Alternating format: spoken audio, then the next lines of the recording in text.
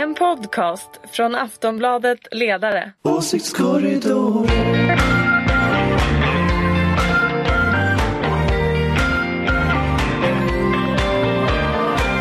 får vi försöka få lite ordning här. Vi har ny programledare. Precis. Välkomna! Det här är veckans avsnitt av Åsiktskorridoren, podden från Aftonbladets ledarsida. Och här, ungefär som vanligt, så finns Pernilla Ericsson från Aftonbladets ledarsida. Ja. Ulrica Schenström, moderat, som du brukar presenteras här. Och Anders Lindberg. Hej. Politisk chefredaktör. Själv är jag då Ingvar Persson som har fått hoppa in här. Och jag har väl ungefär samma roll som Andreas Norlén i politiken just nu. Alla vet varifrån jag kommer, men jag ska i alla fall försöka uppträda både ojävigt och på något sätt rättvis.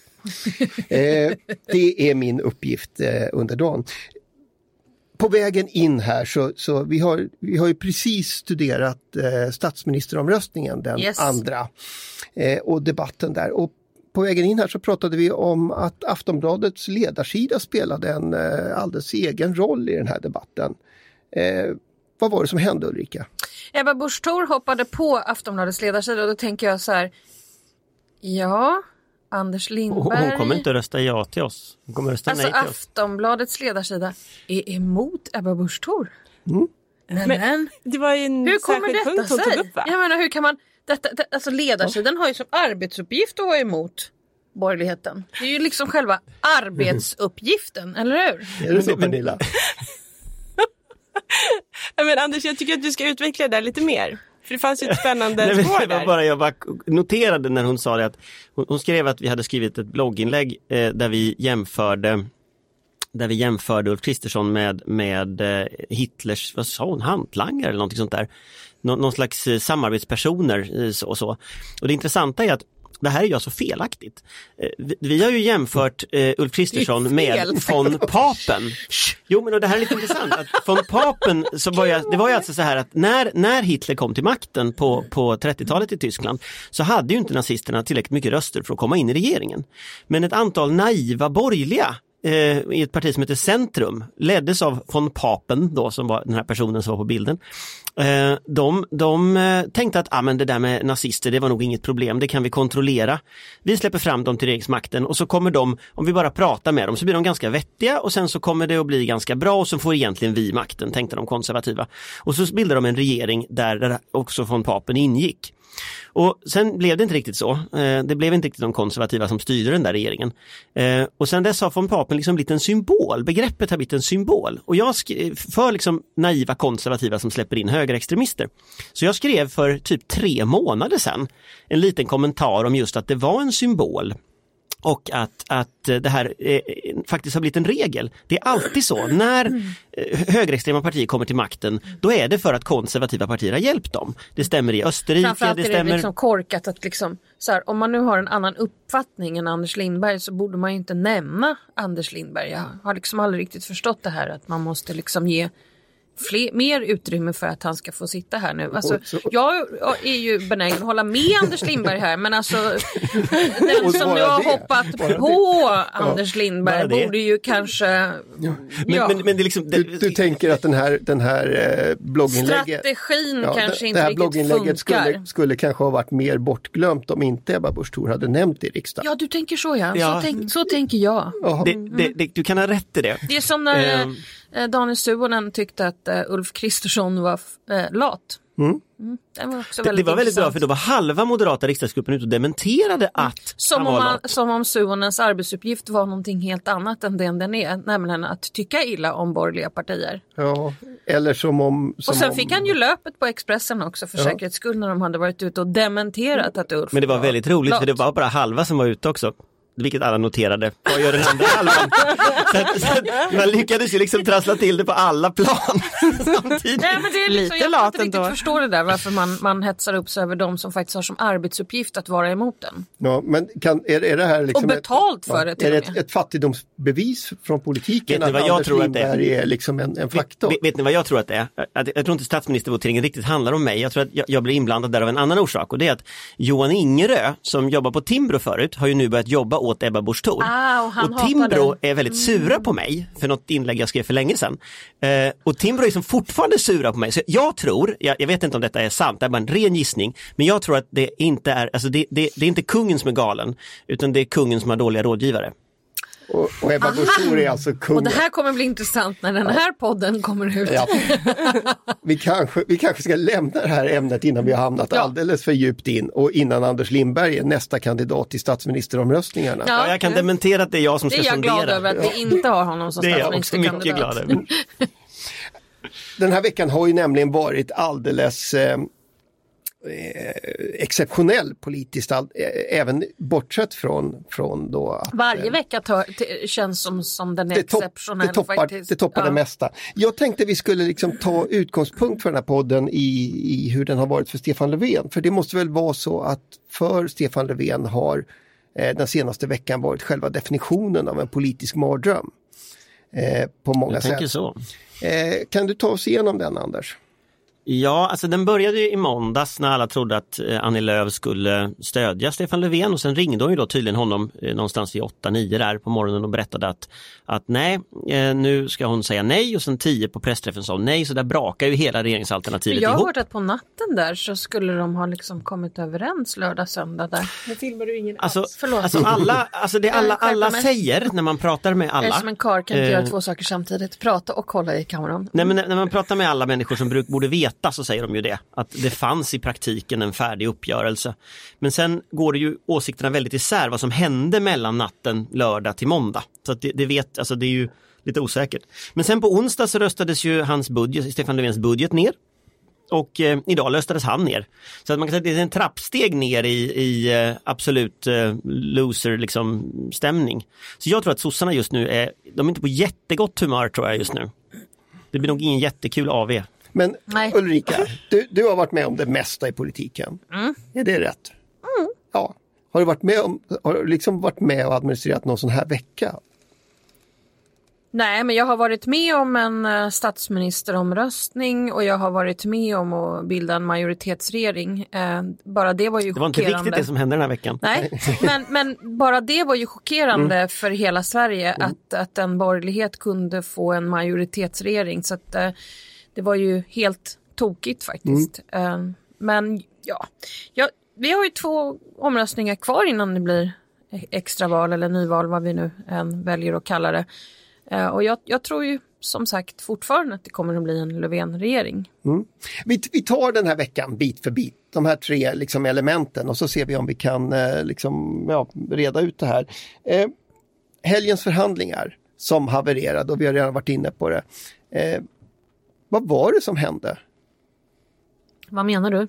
Vad var det som gjorde att de havererade? Ja, det är väl arbetsrätten kanske. Och sen kanske det är så att han inte kunde hänga av lika mycket som han hade önskat. Så att han sitter väl just nu och förhandlar med Karl-Petter Thorwaldsson och Jonas Sjöstedt. Fast jag tror att det bärande problemet var förtroende. Alltså jag tror att de reformer som fanns på bordet kanske till och med var tillräckliga. Men om man lyssnar liksom mellan raderna på vad Annie Lööf säger, så verkar det ju vara så att man inte tror att sossarna skulle genomföra dem. Och när jag har liksom pratat runt med folk så upplever man att det finns ju också en bild hos Centerpartiet att om man väl släpper fram Socialdemokraterna till regeringsmakten, då kommer man inte kunna göra något om de inte vill genomföra politiken. Det enda man kan göra är att ha ett misstroendevotering, men då kommer sossarna utlysa nyval, och det vill man inte. Så att i samma ögonblick man släpper fram Stefan Löfven så är liksom ens maktmedel uttömda. Och problemet då, det är naturligtvis att om det där förtroendet inte finns, då är det kört. Då blir det nyval. Så att jag tänker ju, om jag liksom var förhandlingsmänniska där, då skulle jag ju fundera på hur upprättar jag det här förtroendet så att liksom centerpartisterna tror på att det man kommer överens om också genomförs. Kan man hitta kontrollmekanismer? Kan man liksom göra någonting? Men är det inte så att det ändå var kanske klart mellan några personer och att riksdagsgruppen i Centerpartiet sa nej helt enkelt. Och partistyrelsen. Sen har det ju liksom framhållits eller kommit tillbaka den här bilden av socialdemokratin som bufflig och omedgörlig. Men det är den, det vet ju alla. Och lite grann en bild av manligt mot kvinnligt. Så alltså är socialdemokratin, har till exempel Stefan Löfven uppträtt buffligt i det här? Pernilla, hur tänker du? Liksom? Är det den bilden man får utifrån? jag har inte varit med i rummet. Vad vet jag hur mycket han har bufflat? Ingen av oss. Om han har först papper fram och tillbaka. Haha. Men alltså det är ju intressant att tänka när du pratar om förtroende, Anders. Tror du att C skulle ha lättare att förhandla med till exempel en ensam S-regering? Kan Miljöpartiets inblandning vara där och skava? Ja, det är ju också en av de där frågorna som finns i det här. Den handlar ju om det här med det de kallar för äganderättsreformer på landsbygden. Där finns det ju en direkt konflikt mellan Miljöpartiets miljöintressen och Centerpartiets jordbruksintressen till exempel. Sen kan jag tänka mig också att när det gäller liksom vem har miljöfrågan. Miljöpartiet vill ju ha miljöfrågan väldigt mycket. Det vill ju också Centerpartiet ha. Så det finns ju en konkurrens mellan de två partierna. Men det är möjligt att en ensam S-regering skulle klara det. Det är också möjligt, det får man inte säga kanske högt här, men det är också möjligt i det här landet. Men det är också möjligt att någon annan person ska förhandla. Jag vet inte vem sossarna har skickat fram som förhandlare. Men om man tolkar Torbjörn Nilsson som skriver om detta i Expressen, så sitter ju till exempel Mats Elgar där sitter som är budgetstatssekreterare för Magdalena Andersson, det sitter Magdalena Andersson där och så. Det kanske är så att man istället ska släppa fram någon som inte är så inriktad på sakpolitik, att man försöker hitta liksom andra lösningar. Finansministern är ju inte det lättaste att förhandla med, det vet man ju. Det är inte så svårt att tänka sig att det stupar på en sån sak. Alltså man kan ju dela upp förhandlingen i olika bitar. Man kanske kan vinna jämställdhet till exempel. Man kanske ska stänga in partiledarna i ett rum och slänga ut alla andra. Alltså det finns ju massa sådana lösningar man kan liksom fundera över som nästa steg. Men de verkar inte ha kommit till det. Liksom så. Men är det sakpolitik som sätter stopp, eller är det liksom, vad ska vi säga, det här hoppet att ta språnget? För det måste ju vara ett stort steg den dagen man säger vi släpper fram en socialdemokratisk regering. Absolut. Eller sådär för Centerpartiet. Men jag menar, hon har ändå gjort det hon har sagt hela tiden. Det är ju det som är grejen. Och problemet. Hon har sagt nej till SD och hon har sagt nej till V. Ja. Ja. Då blir det ju så här. Då blir det så här. Ja. Och spelplanen har inte ändrats. Och motståndet mot SD är lika kompakt och hon måste välja vilken som är värst. Släppa fram V lite grann.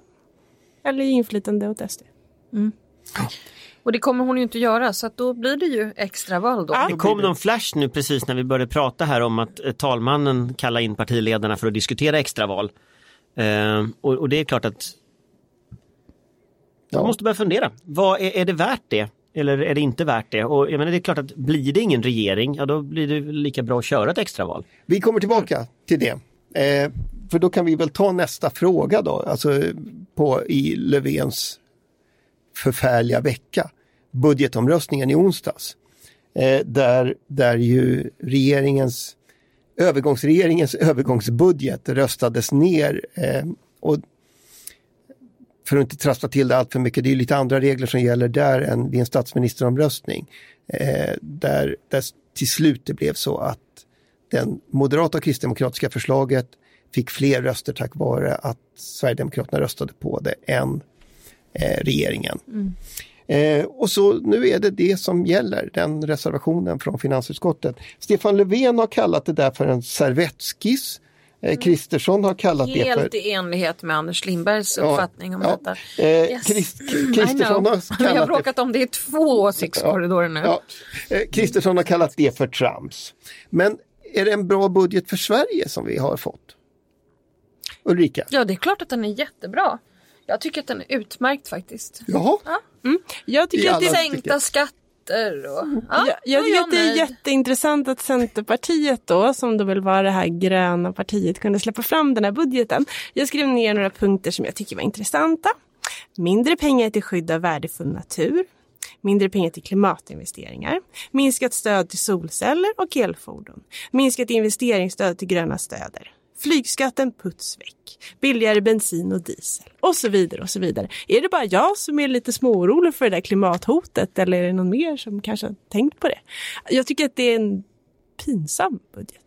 Ja. Vi får se hur det går i de enskilda utskotten, eftersom det här är ramarna. Så att det ska ju röstas igenom nästa vecka enskilda Fast jag tycker Pernilla har ju rätt. Alltså det vi ser nu... Ja, det är klart att du tycker att Pernilla har rätt. Men i de aviserade...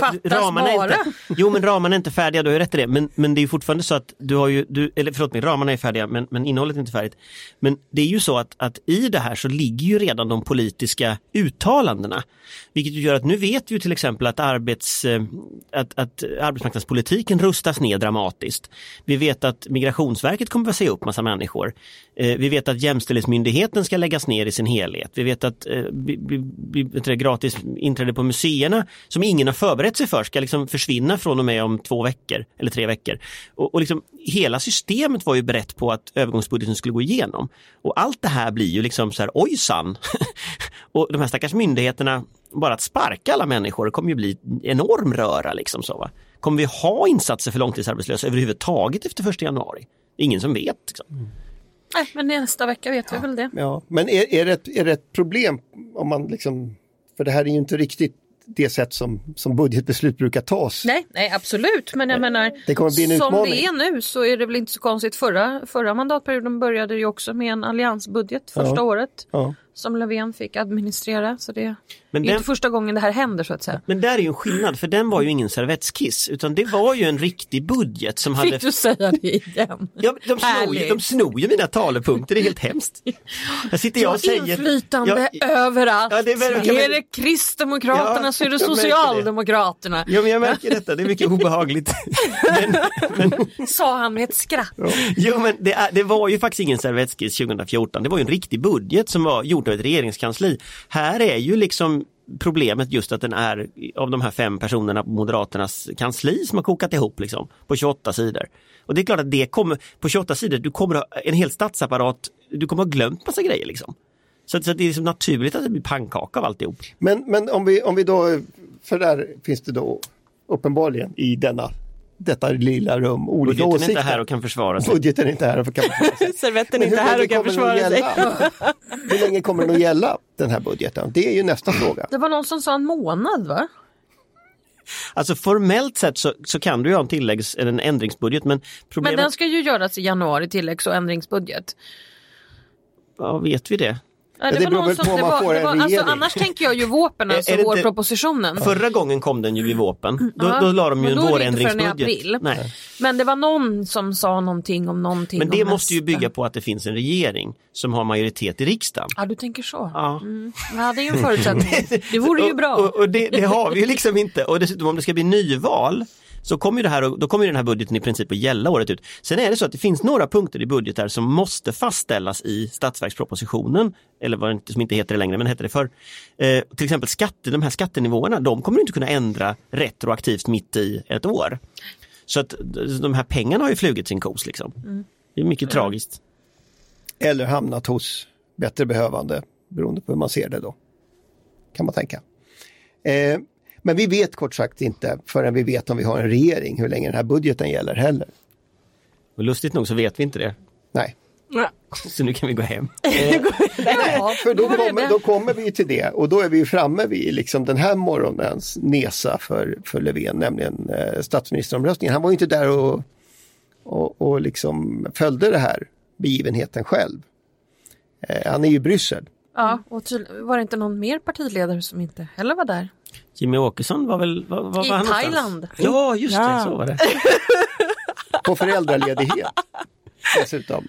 Aha, det här med att ta föräldraledighet över helgen. Apropå det här med föräldraförsäkringen så skulle vi kunna prata om den nu. Det är ju så många män som bara kan ta föräldraledigt när det är antingen i VM eller OS eller när det vankas en riktigt härlig solsemester.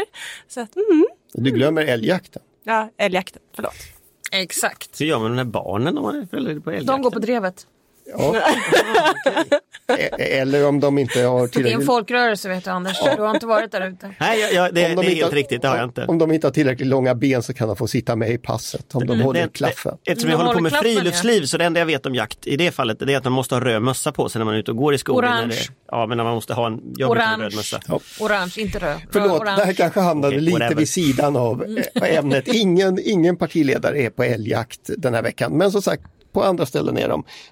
Men varför hölls den här omröstningen överhuvudtaget när alla visste exakt hur det skulle gå? Därför att vi måste ju göra det. Annars så kommer vi ju inte iväg till de här andra. Nu är det 2 kvar. Och de lär ju inte ske före jul, så att säga. En av dem kan ske före jul.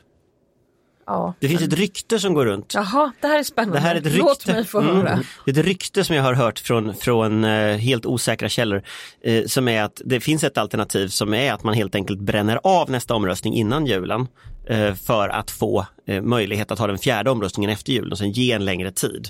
Så det finns ett sånt rykte som snurrar. Om det kommer att bli så eller inte, det avgörs ju nog lite vad de här gruppledarna säger, partiledarna säger i helgen.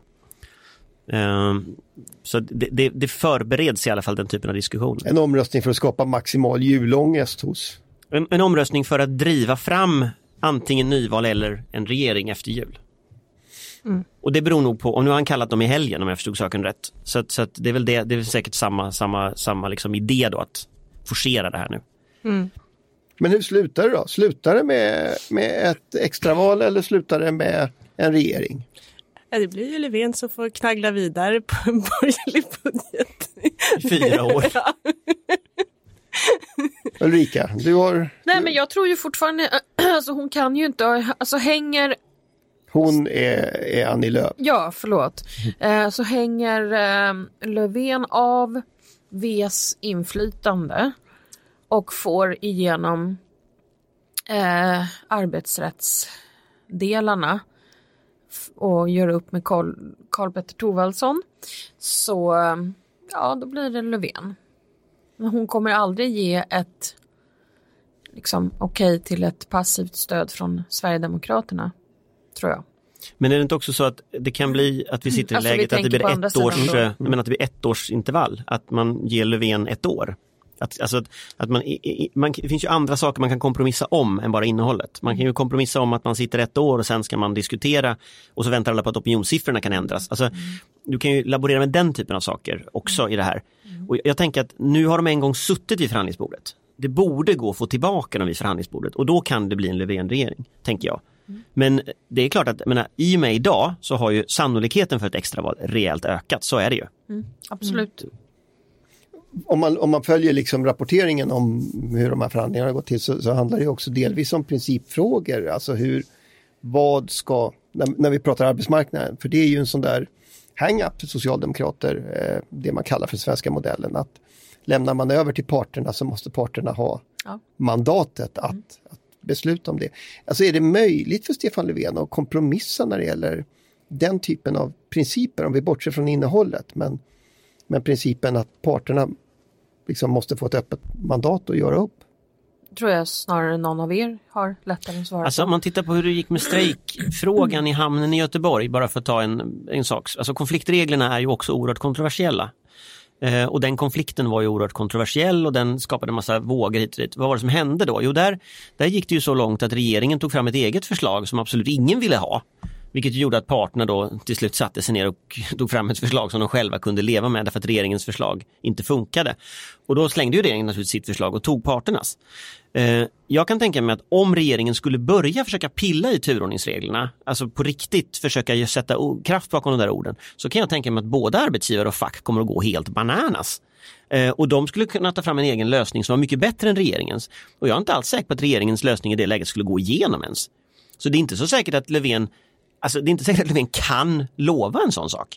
För de som sen faktiskt bestämmer kommer inte att följa ett sånt löfte. Han har liksom inte mandatet från arbetarrörelsen heller. Och jag tror inte Svenskt Näringsliv heller kommer att gå med på det. Liksom, eller deras organisationer då. Så att jag vet inte, det finns vissa saker som man helt enkelt inte kan bestämma politiskt. Man kan tycka att man kan det, men det blir inte så. Det finns väl en parallell som också lär ha varit uppe i förhandlingarna, alltså de här instegsjobben och sådär. Som ju är delvis samma sak, där parterna har en annan uppfattning än Annie Lööf. Jo, men Anders Borg som ju var en oerhört mäktig finansminister och som hade oerhört mycket makt, han försökte ju få parterna att göra som han ville. Och det blev inte Jobbpakten. Så mycket. Ja, det blev inte så mycket av det. Så att, alltså, det är inte så i Sverige att liksom, politikerna kan bestämma allting. Liksom. Om parterna bestämmer sig för att inte göra så, då pajar ju systemet. Alltså det går liksom inte. Så jag undrar om inte Annie Lööf önskar någonting som hon faktiskt inte kan få. Det är liksom ta ner månen till mig. Och ja, nej, då blir det ingenting.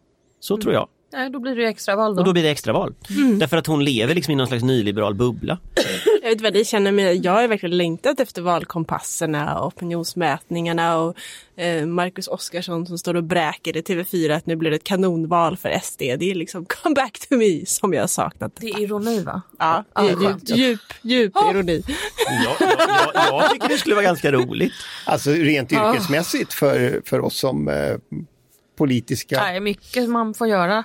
Så då kan man ju alltid önska sig val med jämna mellanrum. Sant. Ja. Vi får väl tacka med den önskningen. Det här är, gissar jag, sista avsnittet innan vi packar ihop för jul. Om inget händer. Om inget händer. Och det gör det ju varenda hela dag. Tiden.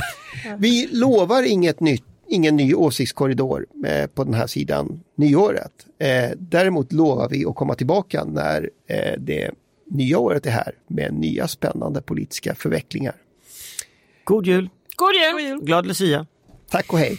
Hej! Hej!